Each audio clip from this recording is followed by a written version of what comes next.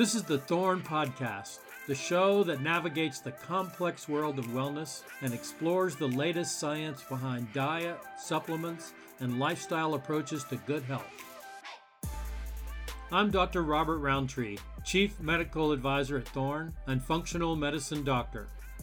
And I'm Dr. Frank Lipman, New York Times bestseller and functional medicine doctor. As a reminder, the recommendations made in this podcast are the recommendations of the individuals who express them and not the recommendations of Thorne. Statements in this podcast have not been evaluated by the Food and Drug Administration. Any products mentioned are not intended to diagnose, treat, cure, or prevent any disease. Hi, everyone, and welcome back to the Thorne Podcast. Thanks for joining us again. How are things going for you, Frank? Anything interesting or new in your life? No, I'm just enjoying this new rhythm of life of doing some mainly virtual, some going into the office, being able to spend time with my grandson. So I'm enjoying this rhythm.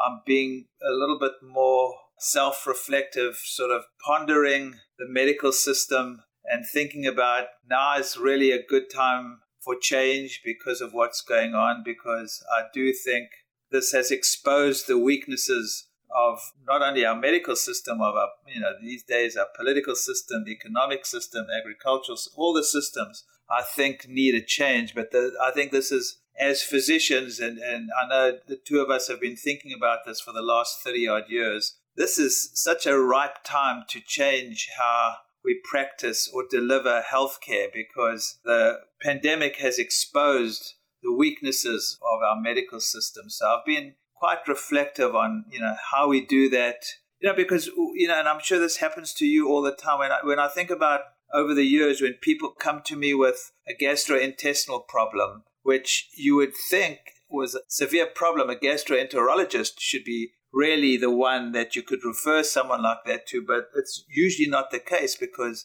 the gastroenterologists don't, I think, treat it particularly well. And I know today we're talking about cardiovascular health, and sometimes I feel that way about cardiologists too. Our traditional doctors are just too trigger happy with, if you've got high cholesterol, here's a statin. If you've got GERD, here's a proton pump inhibitor, here's Nexium, without looking for what the underlying issues are. So I've been thinking more and more about how we actually change things, and I think the time is ripe now. Yeah, I like that word ripe. I think that the public is ready for something else. And I really feel like it's my life work to put out information that's evidence-based. I mean, there's so much information now, it seems like anybody can say anything. Yep. You and I have been studying these principles for a long time, and it's really gratifying to see the medical research come around and support these concepts. The idea that you can treat chronic inflammation with diet or heart disease with diet. And so that's really gratifying, I think, to see that there's evidence, strong evidence behind what we're doing. And so our job is to really be advocates for evidence. Right. So that takes us directly into the main topic for this week, which is cardiovascular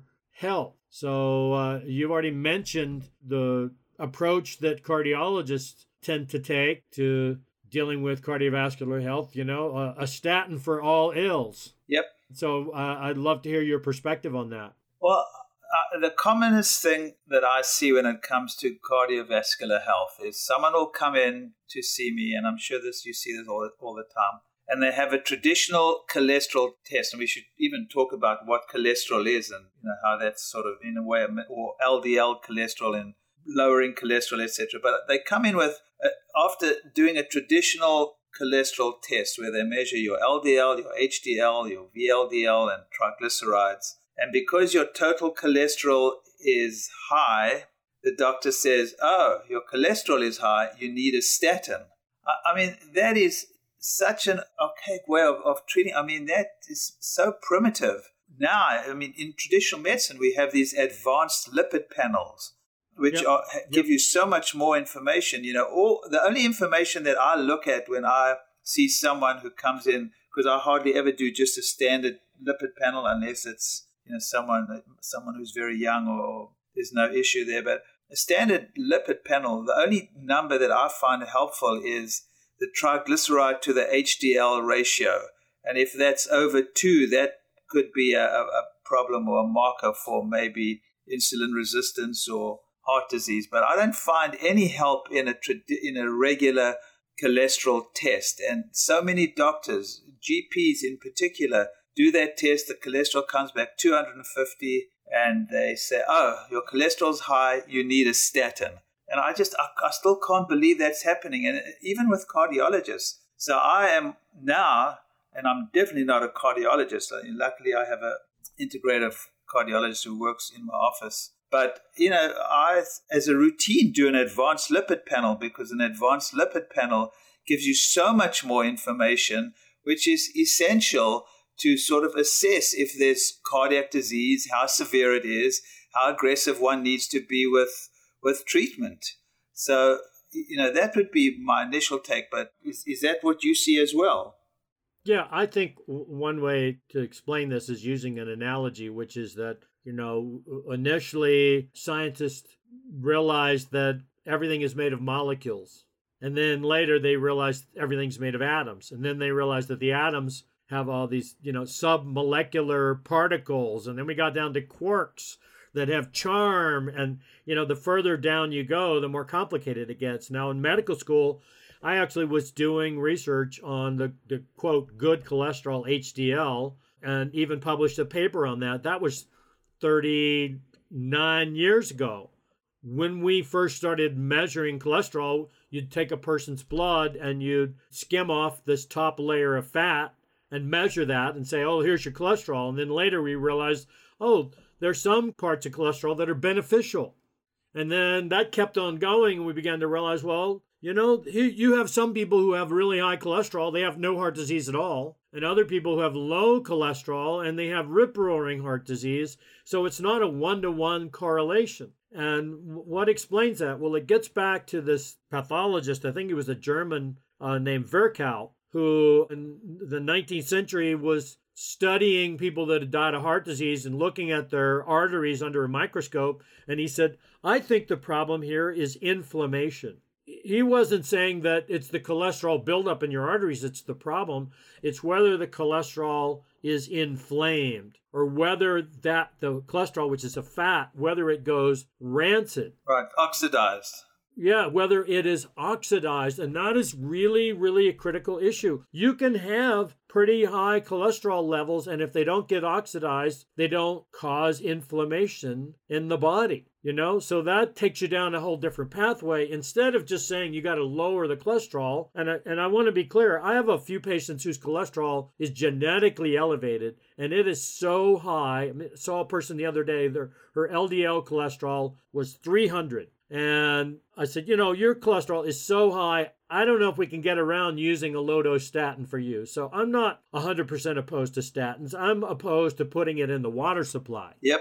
Right? And just giving it as a knee-jerk routine thing. It's part of the process. And I do see people with high cholesterol for whom I don't think a statin is indicated. If there's no sign of inflammation in their body, if I do a calcium score, a heart scan to look for calcium-rich plaque in their arteries, and there's zero plaque, it's harder to make an argument that you should put them on a drug. Right. So it's all about inflammation. Exactly. So what I do, my standard sort of workup is I do an advanced lipid panel. So the advanced lipid panel will not only give you what the regular panel does, which is not that helpful, but then it will give you the particle number, which I think is LDL particle number, which is important. Gives you the amount of small LDL as opposed to the medium and large, and it's a small, dense particles, which are the dangerous particles. So you can have a high cholesterol and your total particle number is not so high, and then or your small LDL is not high, but your large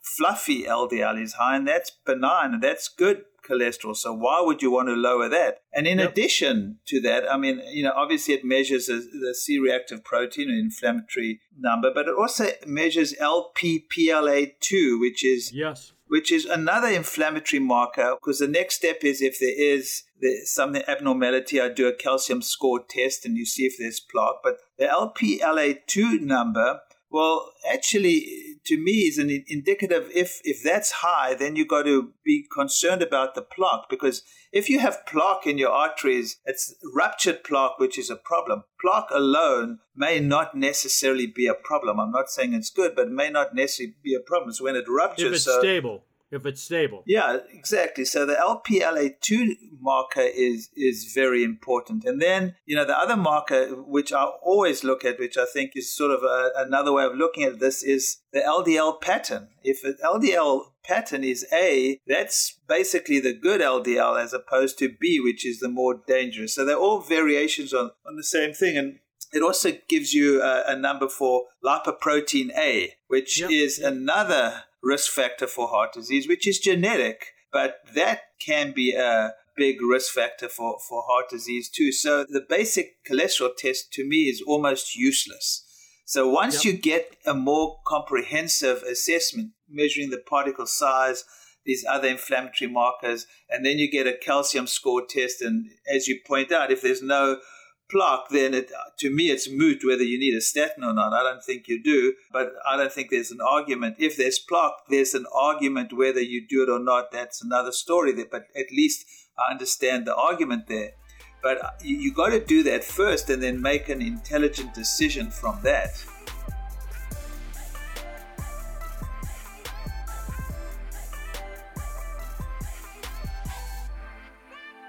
So I got to say, I use, to do that testing, I use Cleveland Heart Lab, which is owned by Quest Diagnostics. Quest, that's exactly what I use. Yep. Yeah. And they're, Quest bought Berkeley Heart Lab and Cleveland Heart Lab. And so the advantage of that is you can get this fabulous panel anywhere in the country, because there's hardly any place where Quest is not available. So over time, I've gravitated towards making them my number one provider. And so if our readers want to know, where can I get this? Well, any place that's got Quest will allow you to do that. So you're right. All these markers, lipoprotein little a is genetically determined, and it has an influence on clotting. It increases the risk of clot.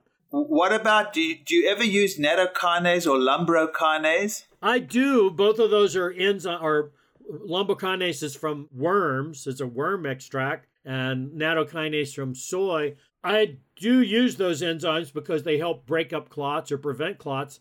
The only concern I have with them is I don't know how to measure what they're doing. Right. If you know how to measure what they're doing, I'd love to hear that. But I put people on them just because I think they work, but I'm never quite sure which one to use, whether you use nattokinase or lumbrokinase. Lumbrokinase is a lot more expensive. Yeah. I'd love to hear your thinking along those. I think they're both great, but I'm not quite sure how to use them with precision. Yeah, I don't think there is a precise way. I know Giovanni Campanile, the cardiologist in my office, uses lumbrokinase a lot. I mean, that's he always uses that when the LPLA is increased. But as you said, it's expensive. So we often use nattokinase as an alternative. But I'm not sure how to measure it, except, just following these. If someone has bad numbers, we do a follow-up advanced lipid panel 3 months later. But there's an interesting new test that Dr. Giovanni is doing for people who have heart disease or these lipid panels that are off. He has someone come into my office once a month. I don't know where he comes from. And it's called a CIMT. Oh, yeah. What's it? Carotid intimal media thickness.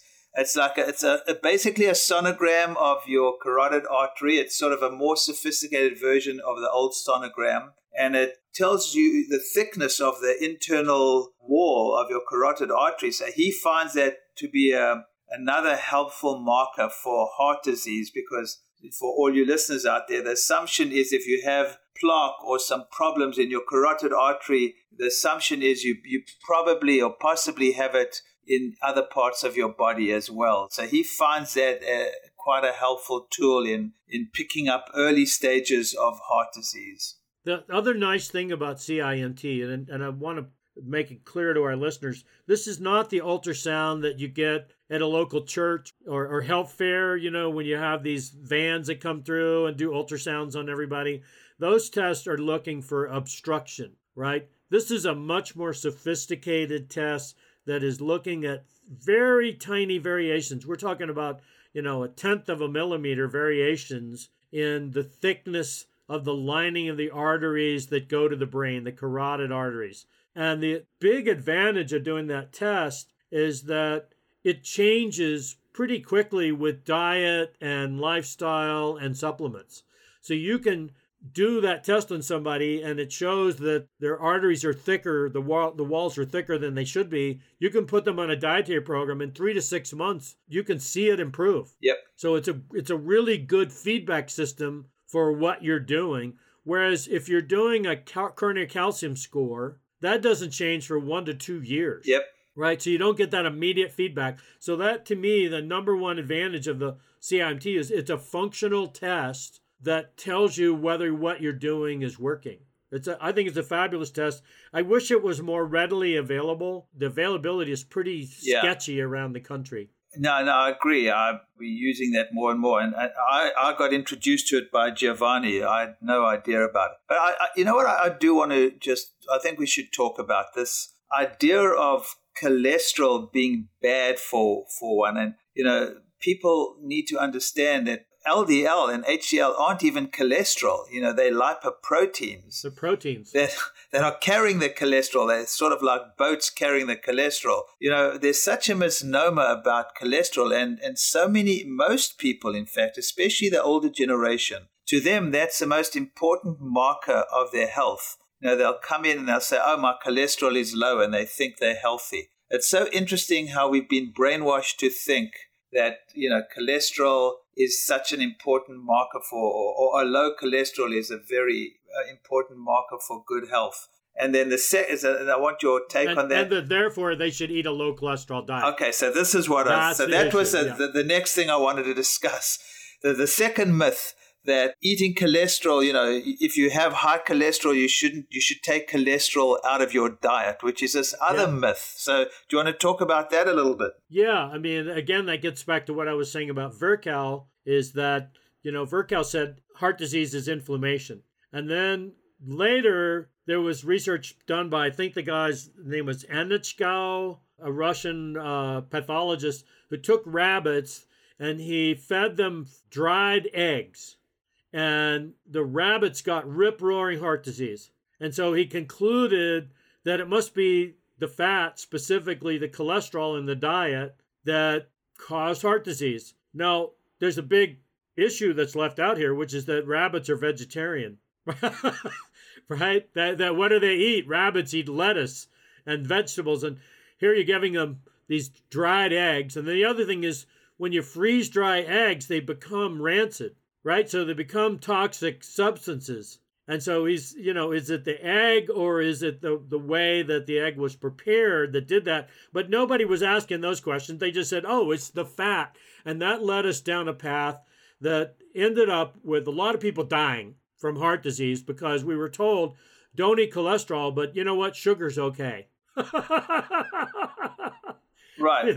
You can eat all the sugar you want. Carbs are fine, but don't eat fat. And I got to see, Nathan Pritikin was behind that. It's all about fat. Fat's the villain. Don't eat the fat and you'll be fine. But then people are eating all this junk food.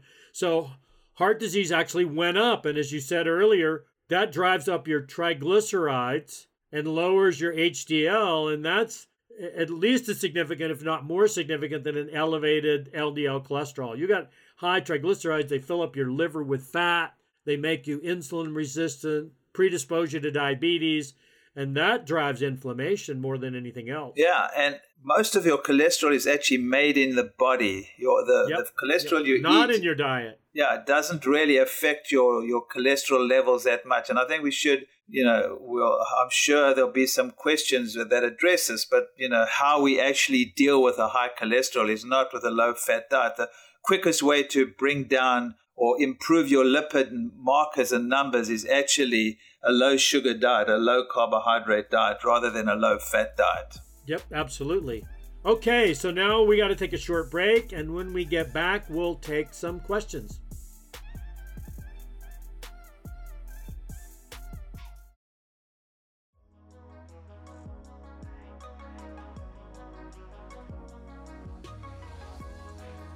Now more than ever, it's important to have an optimally functioning immune system. Be ready for whatever life throws your way with Thorne's suite of immune support products. From immune-supported vitamins to time-tested botanicals, Thorne has formulas that support immune function from every angle. Not sure what your body might be missing? Visit Thorne.com to take an immune quiz and receive a recommended immune solution that's right for you. Learn more at Thorne.com. That's THORNE.com.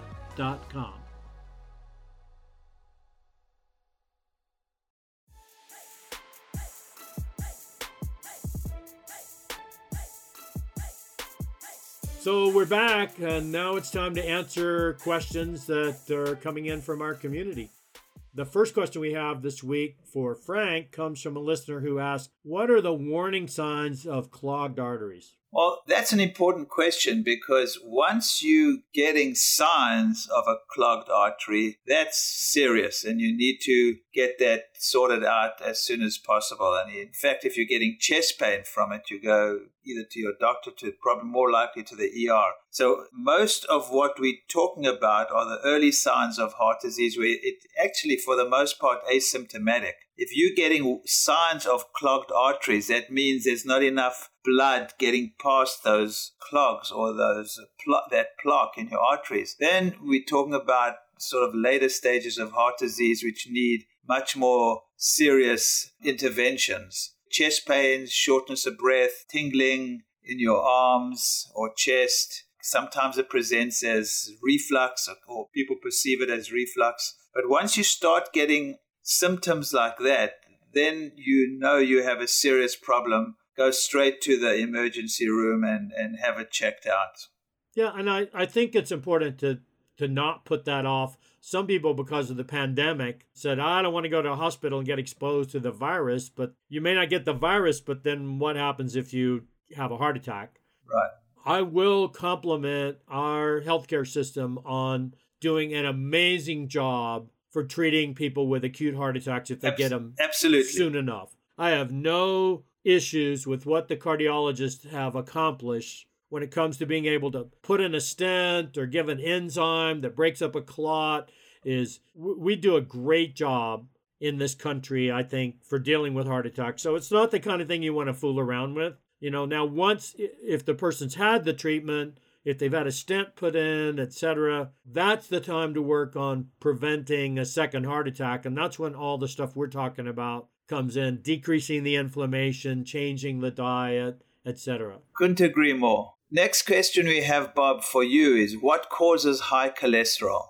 Well, I think you already started talking about this earlier, which is that most cholesterol is made in the liver, right? It's not primarily a dietary thing. And I can tell you from over 3 decades of experience of having told people in the past, well, cut out all your cholesterol, cut out your fat, and their LDL cholesterol doesn't come down at all, right? So the diet really has a minimal effect. It's more what's going on in the liver. Now, the number one trigger of super high cholesterol production in the liver is genetics. The number 2 trigger is eating too many refined carbohydrates, as you already mentioned. So cutting out those refined carbohydrates, which end up causing fat to accumulate in the liver. That's a very interesting concept. You eat sugar and it ends up causing fat to build up in the liver. Yeah. We know how that works. The sugar turns on enzymes that actually produce fat in the liver. It's called de novo lipogenesis, right? De novo means newly produced. And that's the cause of fatty liver, is too much sugar. So that's really what we want to be addressing, is people eating too much refined carbohydrates and too much sugar. And the only reason we haven't gone down that route is because of big ag and the big food companies that make processed foods that want to sell us sugar. If it hadn't been for them disrupting the science, companies that make sugar-sweetened vegetables, sugar-sweetened pops and things like that, they basically subverted the science. So Frank, here's a question for you. What exercise strengthens your heart most directly? What's the best exercise for the heart? Well, if I had to choose one, I would say aerobic exercise. But, not only aerobic exercise. I mean, I think strength training is important. And there was a study recently that I saw which confirms what I've always believed, that stretching is really important for blood vessels and the heart, because when you're treating the heart, you're obviously you want to treat the blood vessels as well, because it's the blood vessels which may create problems with putting more strain on the heart. And what I found interesting about this new study on the importance of stretching and heart health was my yoga teacher was a direct student of Mr. Iyengar. Everyone knows Iyengar Yoga, and he had this studio in Pune in India, and he had a whole heart clinic that he actually treated. People used to come from the hospital there. They worked with cardiologists there, and they used to treat sort of post-cardiac patients and cardiac patients with yoga, putting them in these sort of restorative or these really stretching out their bodies. And so he was a huge believer in the importance of yoga to treat heart health, and not just the calming effects of yoga, but the actual physical effects of the body on stretching your musculoskeletal system. The assumption being when you're stretching your musculoskeletal system, you're stretching the fascia, and you're actually also stretching the blood vessels and making them a little bit more stretchy so that they don't tighten up and cause high blood pressure and heart problems. Interesting. It's really interesting. And it kind of leads to a question I have for you, which is what's going on when you hear about these famous marathon runners that keel over of a heart attack? I think that Jim Fixx was a really good example of that people are, they're thin, they seem to be extraordinarily healthy, and then they go out for a run and they keel over. Why do you think that is? Well, I think it's sort of what we talked about before, partly inflammation. A lot of these older athletes used to eat these high-carb diets. Yep. And also too much stress. Marathon running, I don't know I think it may be good for your head. I don't think it's good for your body. I see so many marathon runners who come in with their adrenals are burnt out. So I think for all the above reasons, I'm not surprised that marathon runners can have these heart attacks. I agree. So I have a question for you now, Bob. What should I never eat to keep my heart healthy? And what foods are good for it? Well, I'd add my own part of the question, which is that the number one thing to do to keep your heart healthy is to avoid smoke, right?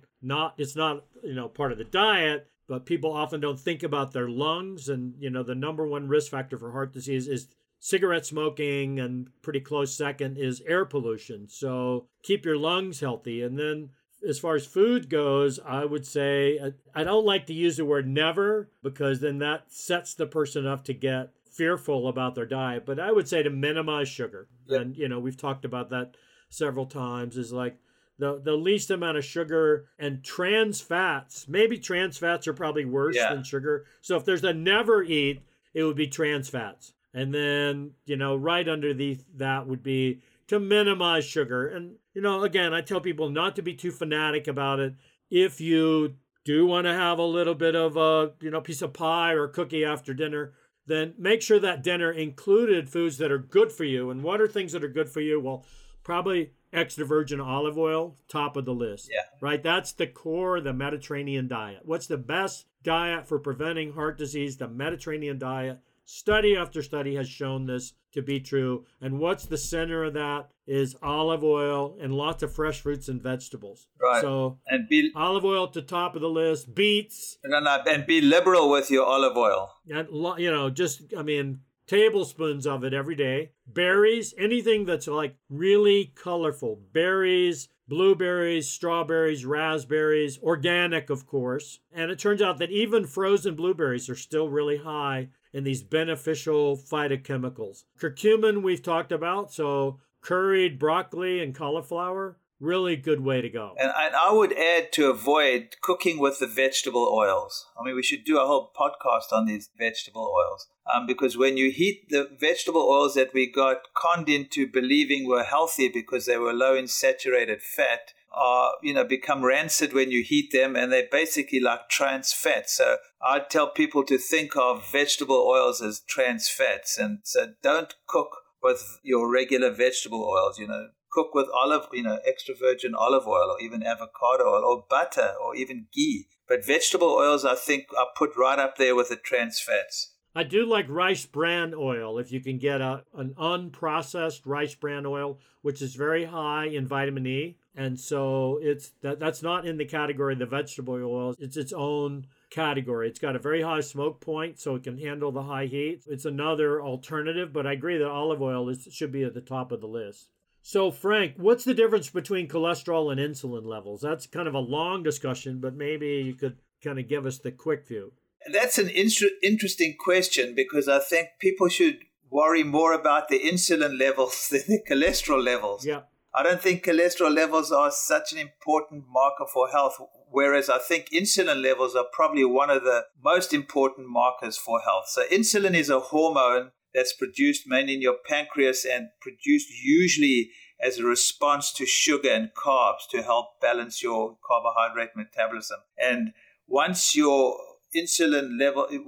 producing too much insulin and you become resistant, your insulin levels start going up. And that's usually a precursor from diabetes to heart disease to all sorts of problems. So your insulin levels, which insulin being a hormone, are more important probably to measure than cholesterol levels. As we talked about, not even measuring cholesterol, we're measuring these lipoproteins that carry cholesterol. I totally agree. I think the best way I think about it is that insulin is inflammatory, right? So you obviously need insulin to keep your blood sugar normal, but too much insulin, as soon as it gets above the normal range, drives inflammation and drives aging. It's the number one hormone for driving aging in the body. So, we could debate for a while about the pros and cons of lowering cholesterol, but keeping insulin in the normal range is clearly a worthwhile goal. Yep. All right, folks, that's all the time we have this week. Thank you so much for listening. We always appreciate having you on. Thank you, Frank, for the absolute pleasure of sharing this podcast with me. Feelings are mutual. Thank you, everyone. Thanks for listening to the Thorn Podcast. Make sure to never miss an episode by subscribing to the show on your podcast app of choice. If you've got a health or wellness question you'd like answered, simply follow our Instagram and shoot a message to @ThornResearch. You can also learn more about the topics we discussed by visiting thorn.com and checking out the latest news, videos, and stories on Thorn's Take 5 daily blog. Once again, thanks for tuning in, and don't forget to join us next time for another episode of the Thorn Podcast.